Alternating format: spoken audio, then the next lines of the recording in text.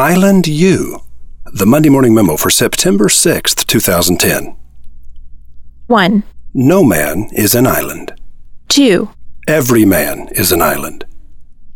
John Donne famously wrote, "No man is an island," in 1624. The entire passage reads, No man is an island entire of itself. Every man is a piece of the continent, a part of the main. If a clod be washed away by the sea, Europe is the less. Any man's death diminishes me, because I am involved in mankind, and therefore never send to know for whom the bell tolls. It tolls for thee. Meditation 17. But Anne Morrow Lindbergh expressed the opposite idea. I feel we are all islands in a common sea.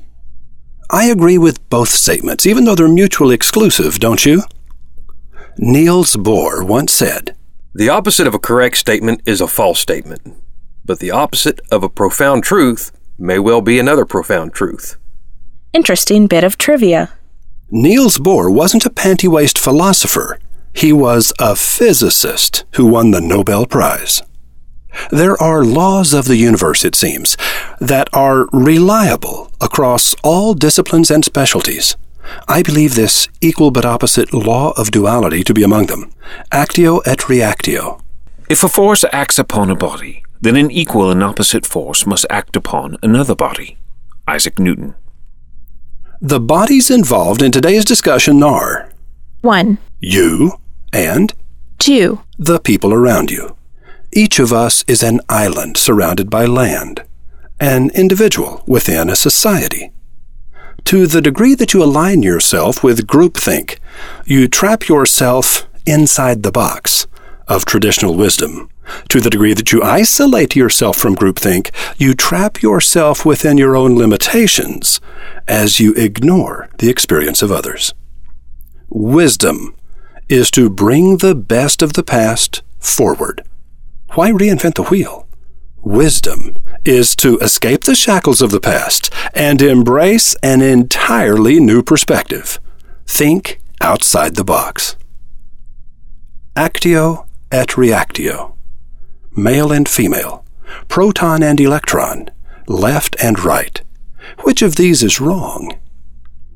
If you can wrap your mind around this law of duality, you will have gained a priceless tool in problem solving.